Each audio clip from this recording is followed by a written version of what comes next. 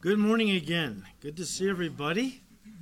Can I have you turn with me in your Bibles to the Gospel of John, chapter 21.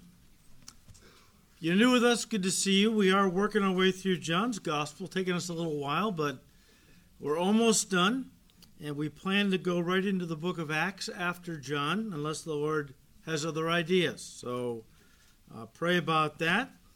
But we have come to the final chapter in John's Gospel, an epilogue, if you will, a postscript which John inserted so that his readers will know what happened to Peter. I mean, last time we really saw Peter in John's Gospel, he was denying the Lord 3 times and went out, wept bitterly, isolated himself for the 3 days Jesus was in the tomb. And John wants us to know what happened to his good friend Peter. Remember, James, John, Peter, and Andrew, 2 groups of brothers, had a fishing business up in the Galilee, and so they were good friends. And so John wants to tell us that, hey, Peter was restored after his denial. The Lord restored him to his apostleship, and that's what chapter 21 is all about. If we didn't have it, end of the book, turn to Acts, we'd wonder, how come Peter's so prominent as a leader in the church in these first 12 chapters of Acts? Well, because he was restored. But in every historical story in the Bible, whether you talk about old or new, God always has underlying principles that we can glean that will help us in our daily lives. So not only does this chapter teach us some very important lessons about Peter, it teaches us some very important lessons about true love, God's love. What it looks like and how it works its way out into our lives, works its way out from our lives to the people around us as we touch them with God's love. And so, guys, this section is defining true love from God's perspective and could be applied to any relationship in your life, whether it's your children, your friends, co-workers, but especially I think it should be applied to our marriages. So last week we read the first 14 verses and looked at those. Today I just want to read the first 3. All right, first 3 verses of John 21. After these things, Jesus showed himself again to the disciples at the Sea of Tiberias, another way of saying the Sea of Galilee. And in this way he showed himself. Simon Peter, Thomas called the twin, Nathanael of Cana in Galilee, the sons of Zebedee, and 2 others of his disciples were together. Simon Peter said to them, I am going fishing.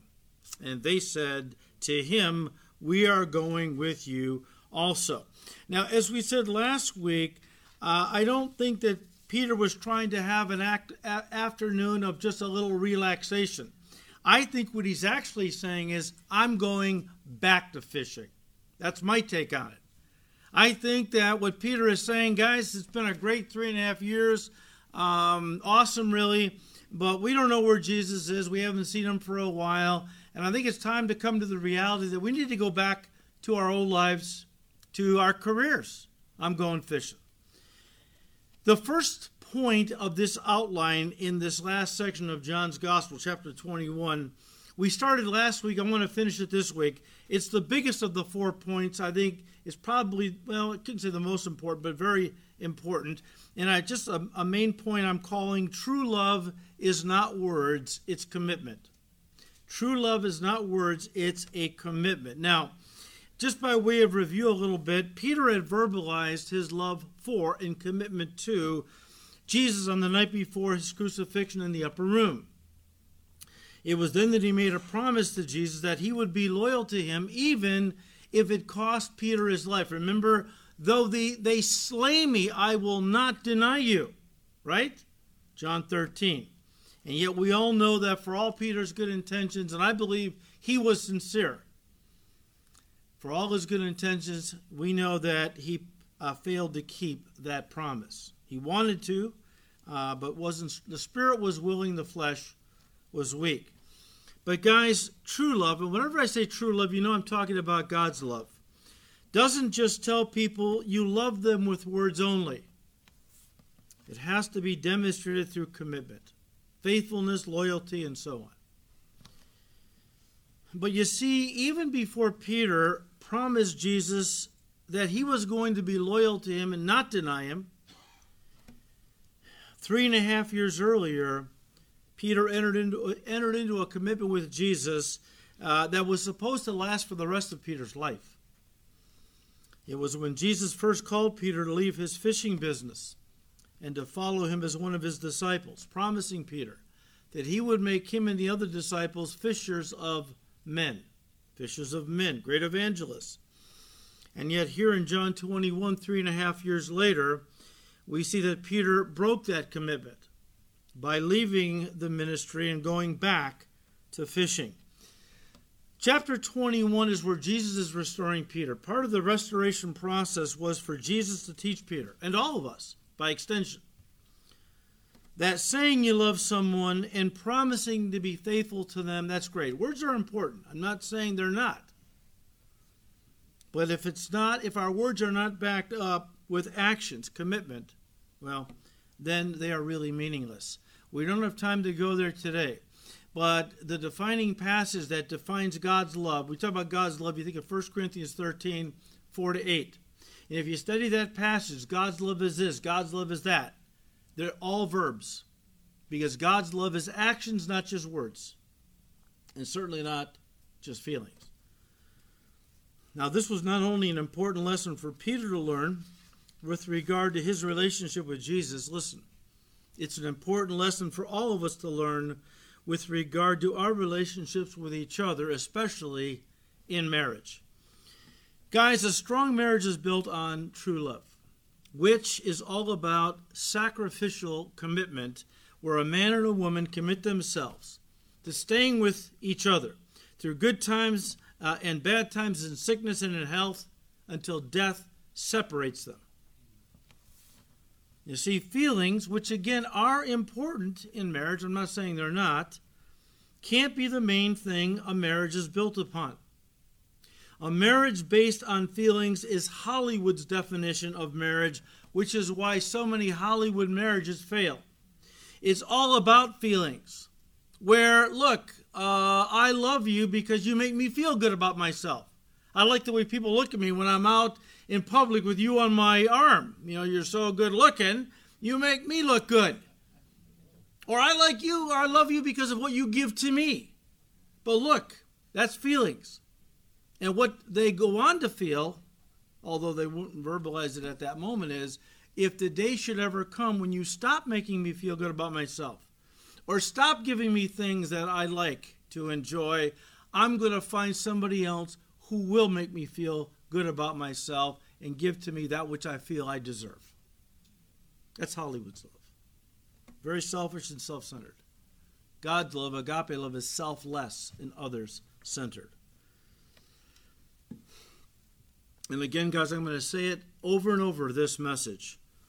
A marriage has to be built on commitment if it's going to weather the storms of life. Let me use an analogy I've used before, okay? Marriage is like a ship. Let's call it the good ship marriage. A little corny, but it does communicate the point I want to make, all right? Marriage is like a ship that a man and a woman enter into on their wedding day as they embark on a journey together for the rest of their lives. Listen, a journey that will include both sunshine and storms, both smooth sailing and rough seas. That's marriage, because it's life. How can husbands and wives stay together when the storms come and marital seas get rough? The answer is very simply commitment. Commitment. It's commitment, not feelings, that will bind you together and allow your marriage to weather the storms of life, whatever those storms may be. And yet feelings have become the basis for almost everything in our culture today. We have become a feelings-based culture. And marriage is the main arena where these things are being played out. I hear people saying things like, I don't feel any love for him anymore. I think it's time to find someone new. Or, she doesn't treat me like a wife anymore. I feel our marriage is over.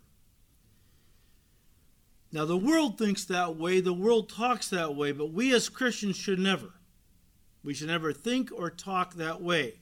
We as Christians need to remind ourselves, what we need to remind ourselves of is that God's love is the basis of a strong marriage, and God's love is not about feelings. I'm not saying feelings are not involved. They're not the basis for God's love. It's the commitment we made to each other on our wedding day, which began with a promise. It was a solemn vow, actually. And by the way, you think that you stood before that preacher or whoever it was that married you, and you vowed to the person you were marrying to be loyal to them and love them and so on. What you were really doing, since God created marriage and he brings people together and makes them one with each other, you were really making a solemn vow to God. I'm not saying you weren't promising your spouse how you were going to treat them. You definitely were. But first and foremost, you were making a solemn vow to God to love and be loyal to the person you were now marrying in his presence. You were going to treat them with love, and kindness, and loyalty, and fidelity for the rest of your life. You see, marriage can't be based on feelings because feelings come and go, don't they? They ebb and flow depending on whatever outward circumstance you're going through at that particular moment. If your circumstance is kind of happy and things are going well, it tends to affect your marriage. It tends to cause passion to flow. There are times in your marriage when, passion is flowing and it feels like you're on your honeymoon still.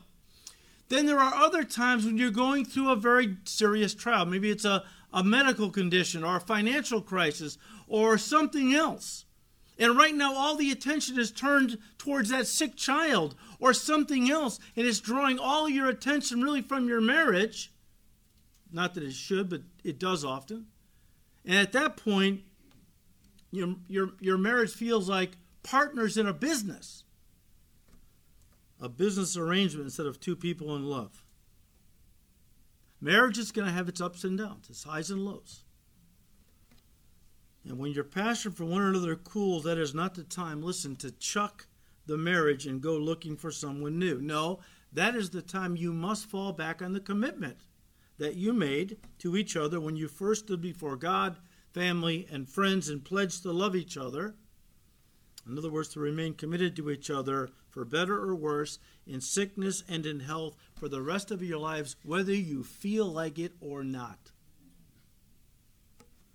Guys, it's the commitment, not feelings, that will bind you together and allow you to weather the storms of life, which will eventually pass.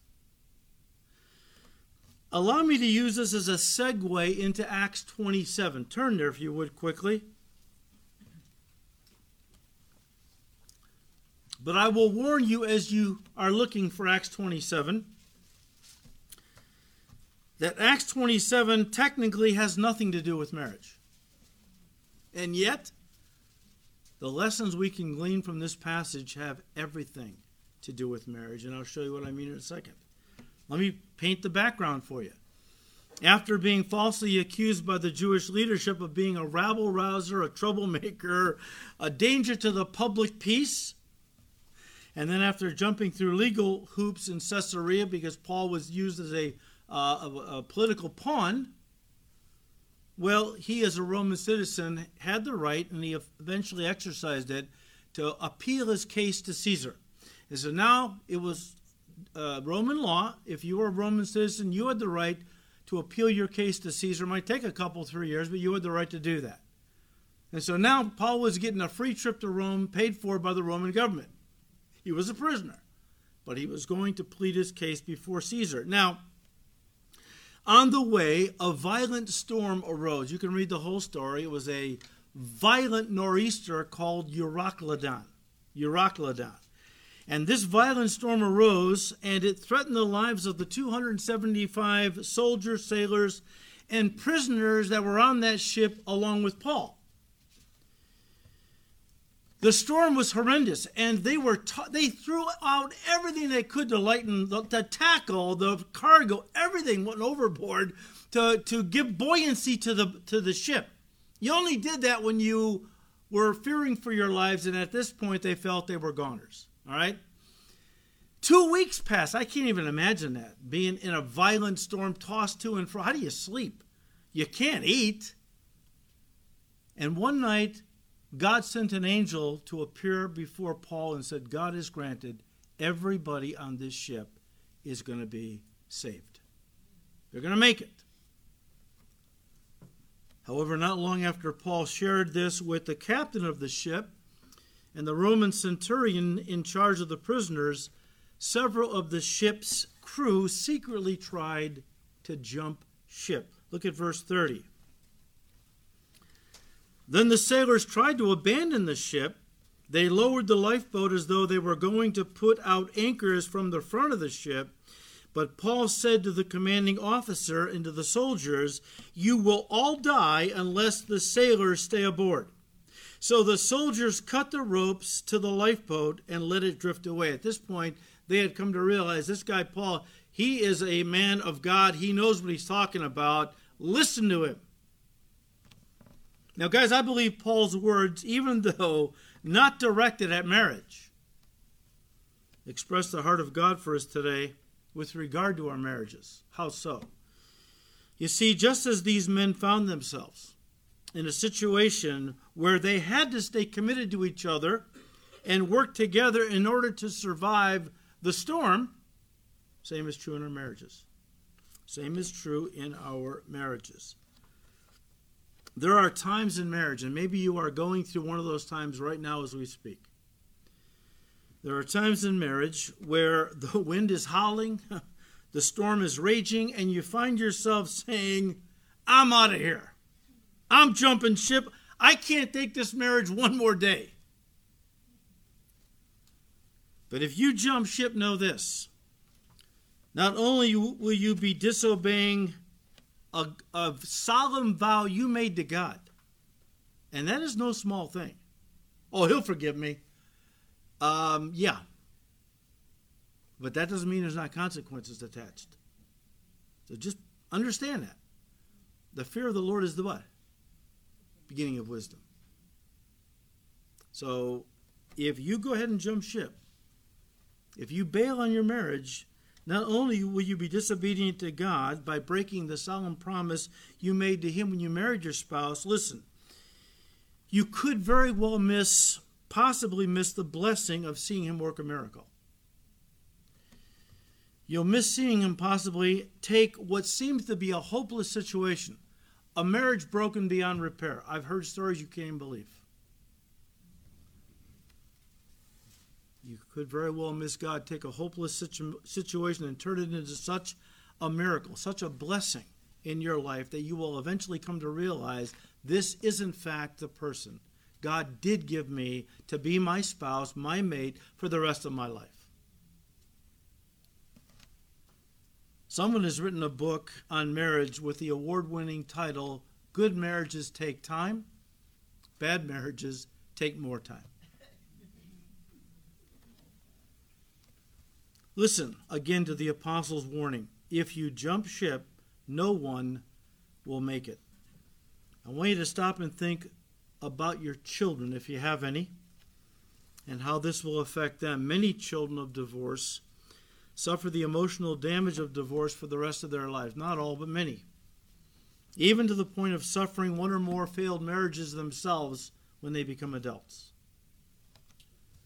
Look, I'm not saying it's not going to take hard work, sacrifice, and a lot of prayer to see your marriage weather the storm, whatever the storm is you're going through. Maybe it's marital infidelity. That's quite a storm. You find out your spouse has cheated on you. That's crushing. That's a train wreck in your life. But listen, with God, all things are possible.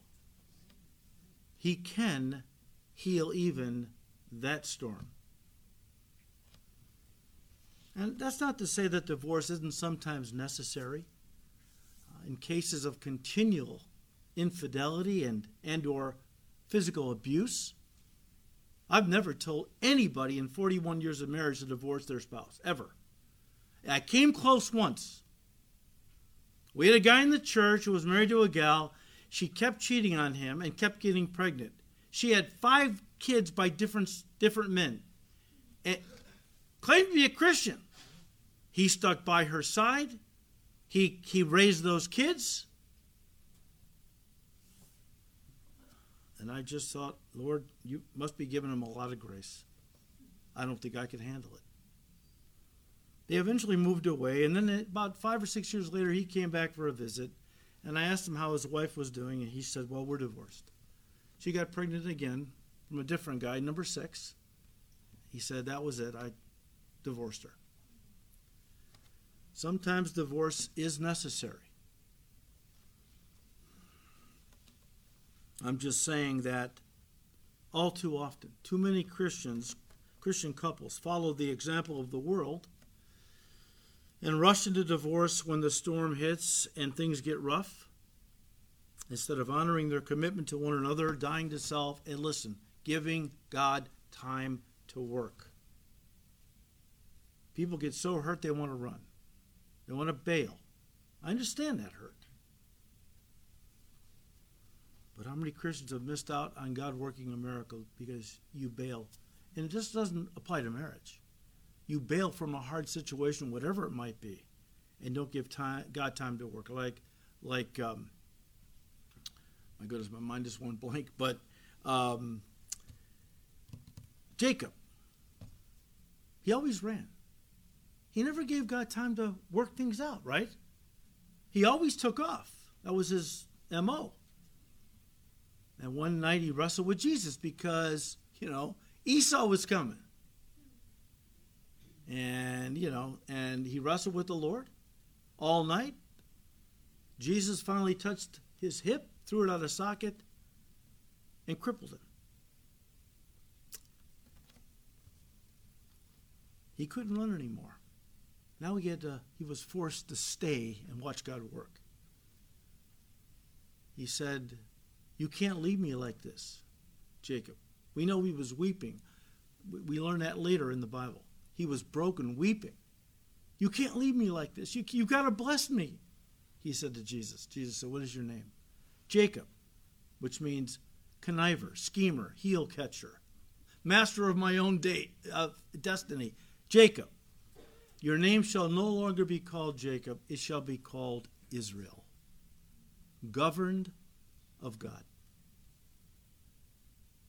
Whenever God forces us to stop running or taking things into our own hands, it's not because he doesn't love us, it's because he does love us.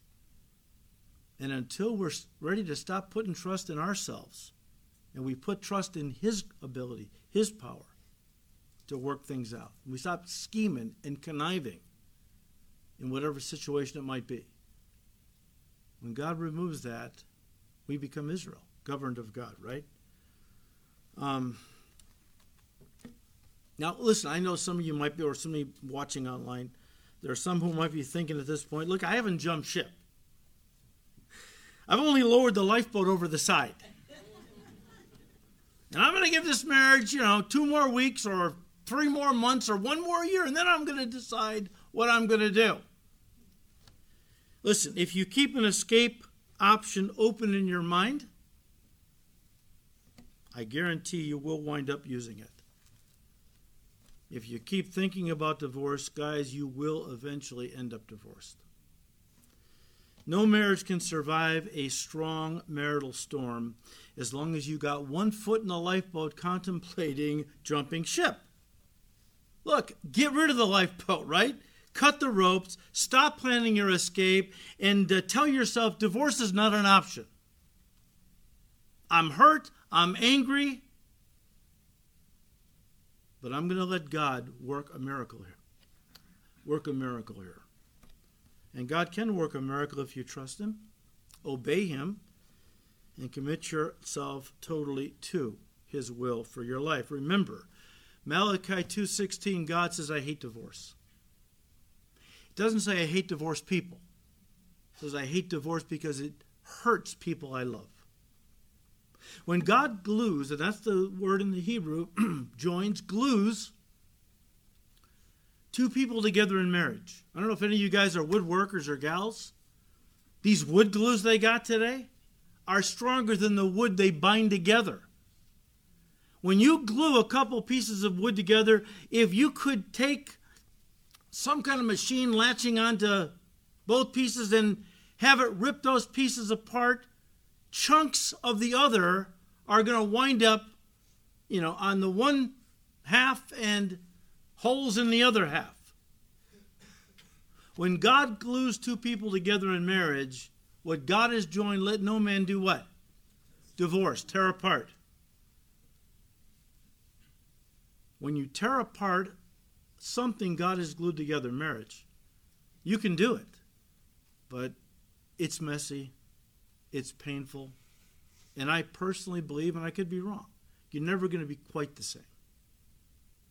My uncle, after having divorced my aunt and married a new woman, wonderful, godly woman, they got saved after.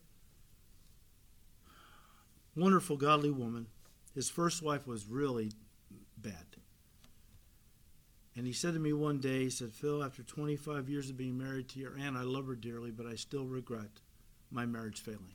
I still regret divorcing your first aunt. And I understood what he was saying.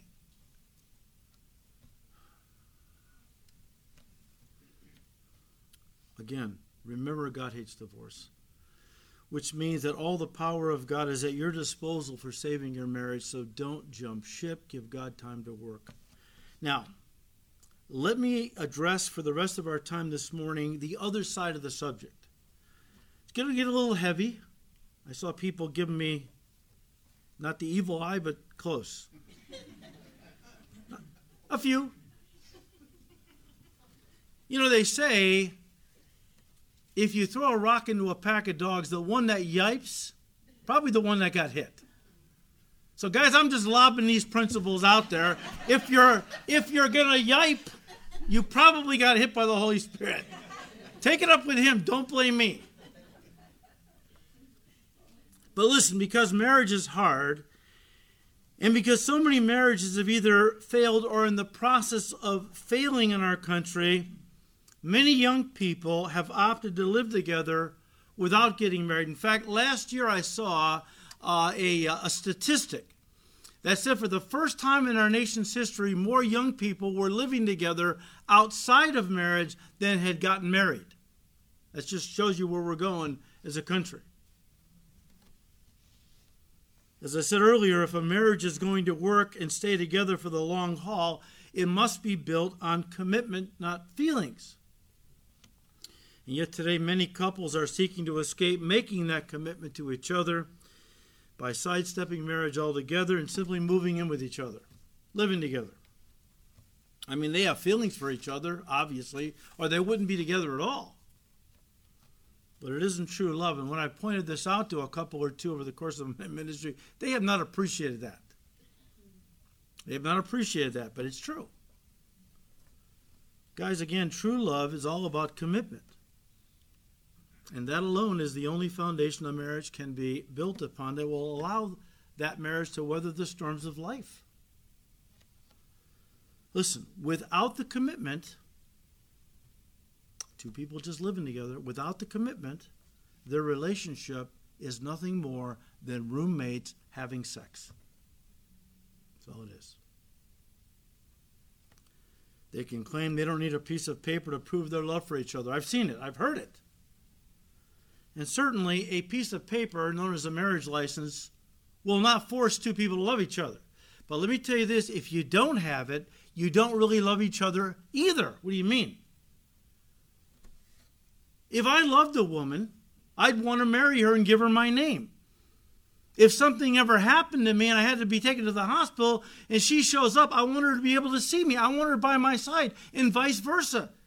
You live with somebody, you get sick, they rush you to the hospital, and here comes this person says he or she wants to go in and be with you, and the hospital says, are you a relative? Well, not really. We live together. Well, technically, you're not a relative.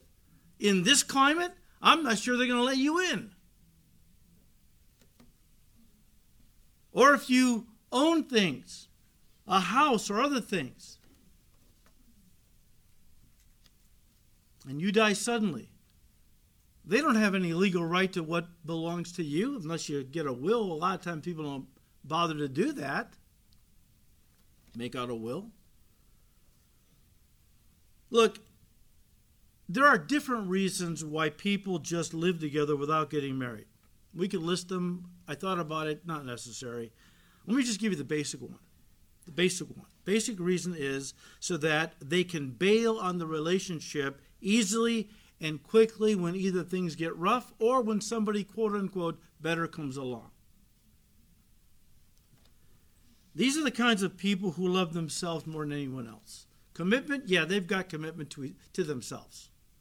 It's all about their happiness. It's all about, what's going to make them feel good.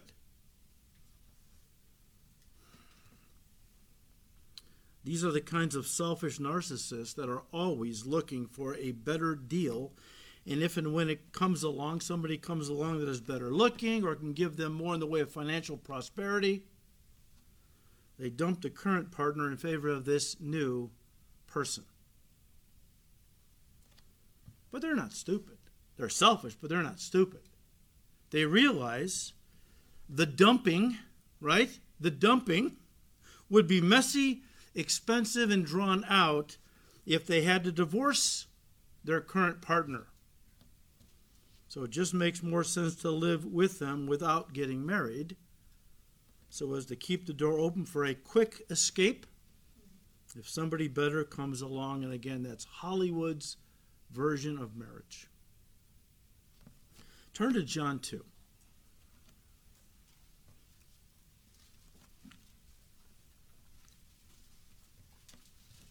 I want to show you something here. Again, not really something with regard to marriage, but again, wow, completely can be looked at as principles pertaining to marriage. John 2, let's start with verse 23. Now, when Jesus, was in Jerusalem at the Passover, during the feast, many believed in his name when they saw the signs which he did, but Jesus did not commit himself to them because he knew all men, and had no need that anyone should testify of man, for he knew, I'll paraphrase, what was in the heart of man. Now, the reason Jesus didn't commit himself to these people wasn't because he didn't love them. It was solely on the basis of them not really loving him, of them not wanting to go all the way in their relationship with him. You see, they wanted to hang out with Jesus. Who wouldn't want to hang out with Jesus? I mean, it was dinner and a show. You're hungry? Kid, bring those couple of sardines and a few crackers. Multiplies, feeds thousands. At any given time, he could confront the Pharisees, put them down to burn. Hey, the Pharisees, they were so smug, arrogant, so self-righteous. And Jesus was always putting these guys down. That was fun to watch. And then, what do you say about a miracle?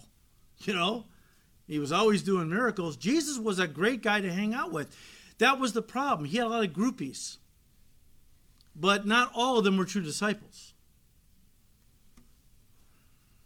I mean, it's smart to hang out with Jesus. Smart to keep him close. You might need him in the future. A lot of people that believe that and why they go to church. Because, hey, if I go to church, make Jesus happy, maybe he'll bless my business. Maybe I'll make more sales contacts. That's paganism, folks. I got to come to church to appease the God, and maybe he'll bless me in return. I don't come because I just really love the Lord. I mean, people need to check their motives for why they want a relationship with Jesus. And then when they check their motives, what kind of relationship are they looking for? We would say that they wanted to hang out with Jesus, but it wasn't a deep kind of a relationship they wanted. They wanted something, we would say, a superficial relationship with the Lord. It's like many people, again, today, who don't want to go all the way in their commitment to Jesus. They don't want to, approach their relationship with Jesus for better or worse, in good times and bad, for the rest of their lives. Listen, is a marriage covenant demands. I mean, Jesus Christ loves people, all people, so much that he is proposing marriage to them. But without the other person accepting that proposal and making a commitment to him, it's meaningless. It means nothing. And again, that's why Jesus didn't commit himself to these people. He wants a real relationship based on genuine commitment. I mean, he already proved his commitment to us, right? He died for us. You can't get... That's total commitment. He died for us. And he wants the same from us. When he said, if you want to be my disciples, you got to die to self, take up your cross, and follow me, that was his way of saying, I want total commitment from you. Now look, I don't know how to say this without sounding a little irreverent. I don't mean to. The Lord Jesus doesn't mind a person checking him out before making a commitment to him. In fact, he actually encouraged that when he challenged potential disciples to first count the cost before starting to follow him. But make no mistake about it. Jesus isn't looking for a perpetual, casual dating relationship with you.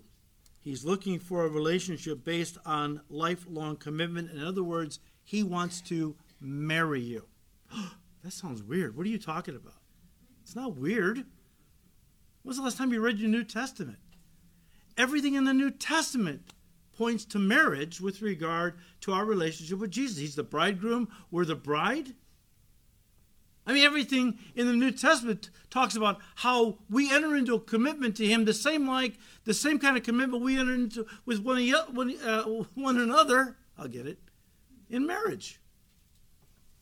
But again, so many churchgoers today are satisfied with simply dating Jesus. They're not interested in taking their relationship deeper with a commitment to him, a commitment to love him, serve him, and stay loyal to him no matter what life brings their way, whether it's blessings or hardship for the rest of their life. They're in it for the long haul. There's a lot of people who claim to have a relationship with Jesus, but they're fair weather Christians. I'm not even sure they're saved, but let's just, for the sake of argument, say, yeah, they're saved. But their whole idea of their relationship with Jesus, he's going to bless them. He's going to prosper their business. He's going to give them the nicest house in town, maybe a couple of nice cars, I don't know, BMWs or whatever it might be, because that's what the TV preacher promised.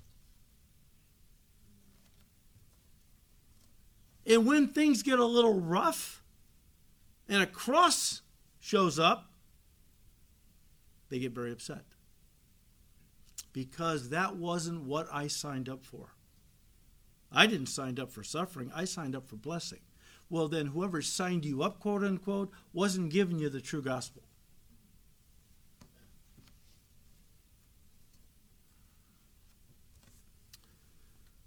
The gospel of Jesus Christ means that God comes into my life and he blesses, he watches over, he provides. But he doesn't protect me from all hardships and adversities. That's why he said, count the cost before you decide to follow me. We are in a war. There's a lot of Christians have failed to understand it. Country club Christianity is very popular today. It's a big social gathering. When the Bible says that we are in a war with a very powerful enemy called the devil. Jesus has sent us out into the world to preach the good news, to save those who have been taken captive by the devil, to do his will. And the devil says, try it, and I'm going to do what I can to bring you down, mess you up, take you out. That's warfare. And if you don't realize that's what Christianity is all about, you're going to be very disappointed when, Jesus isn't constantly pouring goodies into your life.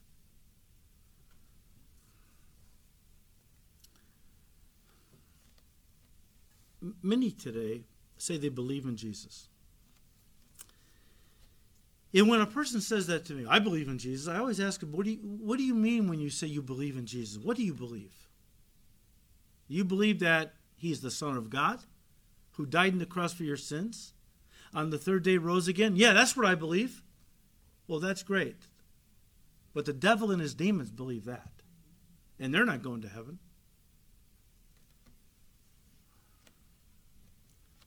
Guys, I'm going to say some things that, hear me out, because you might be prone to think, what is this guy teaching? This sounds like salvation by works. I don't believe in salvation by works. It's all by grace. But I want to differentiate between the kind of faith that is head knowledge, that won't save, and the kind that is in the heart with a commitment that is called saving faith in the Bible. There's a difference. To be saved, you must take your passive faith, your head knowledge that you learned in Sunday school and Awanas and growing up. To be saved, you must take your passive faith and bring it to the next level and make it, listen, active faith, which means that you believe to the point of commitment.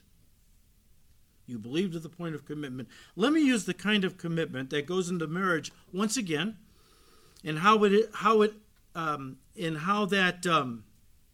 relates to entering into a saving relationship with Jesus. Now, hear me out, because I'm trying to differentiate the two. Not everyone who says, Lord, Lord, is going to enter the kingdom of heaven. A lot of folks have gone to church all their lives. They believe everything I believe about Jesus. I believed everything I believe about Jesus right now. I believe when I was a Roman Catholic and unsaved. You can have the right information stuffed into your brain and not be saved because it's not a commitment. Here, a person can believe, let's use marriage again. A person can believe in the beauty and validity of marriage. But unless they actually believe to the point of commitment by pledging their life to a member of the opposite sex, standing before God on their wedding day and vowing to love and be loyal to that person for the rest of their life, until they do that, they haven't actually, entered into marriage. No matter how much they believe they believe in it as an institution. Again, let me say it again. There's a lot of folks that believe marriage is wonderful. It was God ordained. It's a wonderful institution. I want to be married someday. And they believe marriage is great, but until they actually make a solemn vow before God and to this person they're marrying that they will love them for the rest of their life, be loyal and faithful to them, which is what the marriage vow entails. Until they actually do that, they can think marriage is the most wonderful institution in the world. But they're not actually married until they stand before God and pledge their love and loyalty to a member of the opposite sex. And guys, the same is true when we talk about Jesus and salvation. A person can believe, and many do, who Jesus is, what he did for them, but unless they take the next step and enter into a relationship with Jesus where they believe to the point of commitment, in other words, where they pledge to love him above all others, be committed to him, and obedient to him for the rest of their life, not that we always measure up to that, but that's in our hearts. I don't always faithfully obey Jesus in everything I do, but I want to. That was the arrangement. That was the commitment I entered into with him. Until I do that, I haven't actually entered into salvation. And that's why I believe a lot of people who are going to wind up in hell even though they believed everything I believe about Jesus. They have head knowledge. It's all valid. It's all accurate. They're not cult members. They grew up in the church. But they have never gotten serious about. I'm not saying they don't go to church. They like to hang out with Jesus and his people. Hey, I might need Jesus someday, so I'm going to stay on his good side. But unless you take your relationship to the next level, saving faith is all about making a commitment to Jesus like we made to one another in marriage. Guys, it's the commitment that brings about the relationship that puts you in Christ, which is what being saved is all about. That's why the Bible talks about salvation in marriage terms. Again, calling Jesus our bridegroom and Christians the bride of Christ. And I believe, you might disagree, I believe you don't become a Christian until you are willing to enter into the deepest kind of relationship with Jesus that two people can enter into the marriage relationship. Again, the problem with many churchgoers is they want to date Jesus. Like a lot of guys, they only want to date this gal. She wants to get married. He just likes being with her, maybe because she's really pretty and he likes the way people look at him when they're out in public. It's all about him. He really doesn't want to take their relationship deeper and make a commitment to her. He doesn't really want to marry her.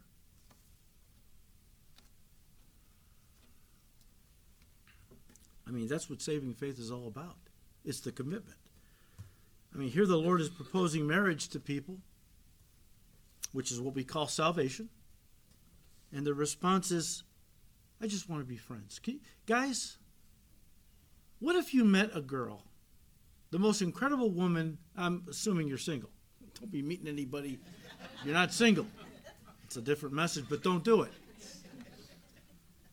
What if, as a single man, you met a woman, and you want to be married for a long time, you finally met a gal, and she was incredible. The most incredible woman, not just beautiful on the outside, beautiful on the inside. And you like to hang out with her so much. You went to places together, and everything you did together you enjoyed because you had the same interests, and you loved her company, so much so that the day came when you planned on asking her to marry you. You set up a nice evening, candlelight dinner, and there at the table, you brought out the ring, and you said, I love you so much, I want to marry you. Will you marry me? And she looks at you and says, I really enjoy being with you as I just want to be friends, though. Guys, that crushes you, doesn't it? Unfortunately, I never experienced that, but that would crush me, Here Jesus, with his nail-scarred hands, is reaching out and saying, I love you. I want to marry you. I want to take care of you forever. I want you to live in my kingdom. And people say, churchgoers, I just want to be friends, Jesus. Because they understand the commitment is involved. And they don't want to make a commitment to Jesus. They want his blessings. They want his help. They just don't want to be serious about him. Guys, as we bring this to a close, there can be no salvation without believing in Jesus to the point of commitment and receiving him as your bridegroom, as well as your Savior. Look at John 2 again, verses 24 and 5. We'll read this and close.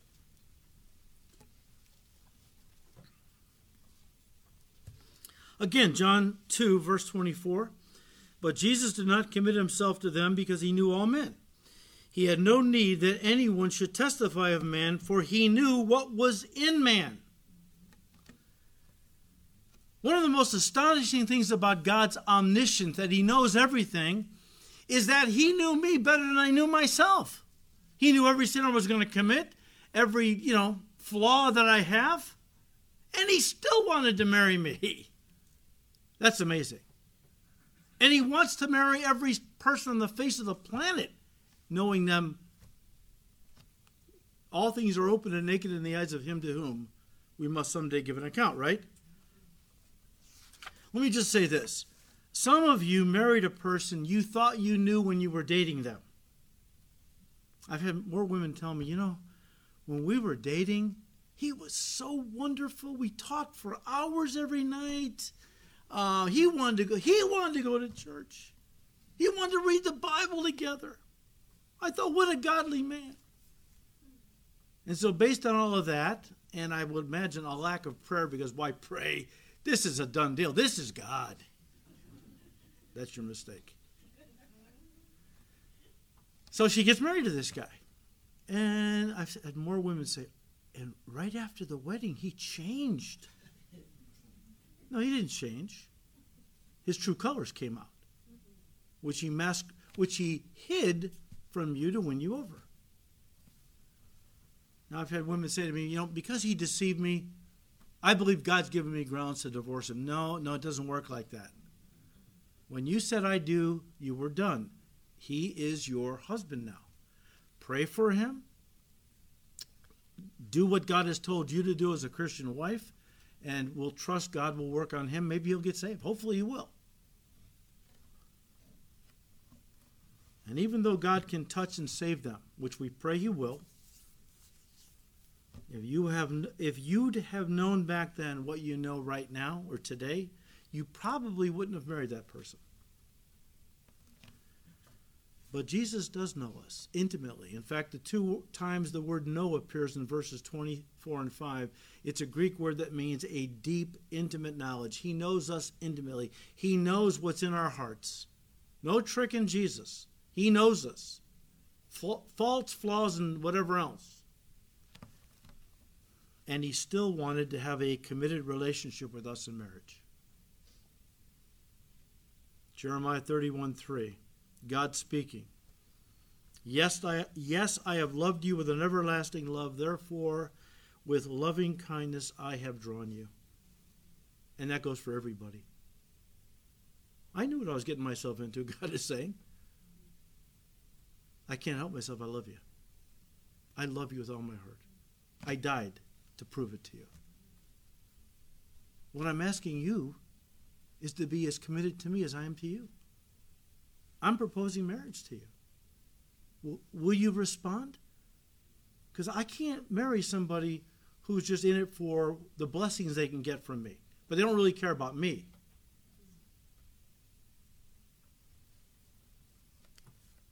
I mean, it just gets into the question we need to ask ourselves, and maybe some others who claim to be Christians that we know in our lives, why are you following Jesus? Seriously, why are you following Jesus? What kind of relationship do you want with him? Many people have a relationship with Jesus purely for what he can give them or what they can get from him, as we said earlier. There are names that we give to men and women who pretend to love others of the opposite sex, but who are only interested in them for the money or what they can get out of them. We call the men gigolos. We call the women gold diggers. And Jesus will never commit himself to somebody like that. He's looking for true commitment. He's looking for love. He is proposing marriage. And if you're willing to say, Lord, I want to be married to you. I want to commit my life to you. I want you to take over. He will tell you, I have wanted that from before you were even born. And with loving kindness I have drawn you to me. And yes, I will marry you. Oh, but Lord, do you realize what you're getting yourself into? Yeah, I know what I'm getting myself into. And I still love you. And we'll work together to make you a better person. But I will never leave you nor forsake you. I'm in it for the long haul, the eternal haul. May God give us grace. If you're willing to make a commitment to Jesus this morning, he is willing to make a commitment to you and has wanted to do so for many, many years. So may God give grace. If you'd like to come up afterward to pray, to make a commitment to Christ, I'd love to lead you in that prayer. Give you a Bible, whatever you need to start you on your journey. Next week, we'll continue our series, which we've entitled Lessons in True Love. So come on back. Father, we thank you for the great love wherewith you have loved us. Thank you, Lord Jesus, that you came down willingly to die for us, that we might live with you forever. We thank you, Lord. We ask you to keep blessing these studies in your word. We ask all this in Jesus' precious name. Amen.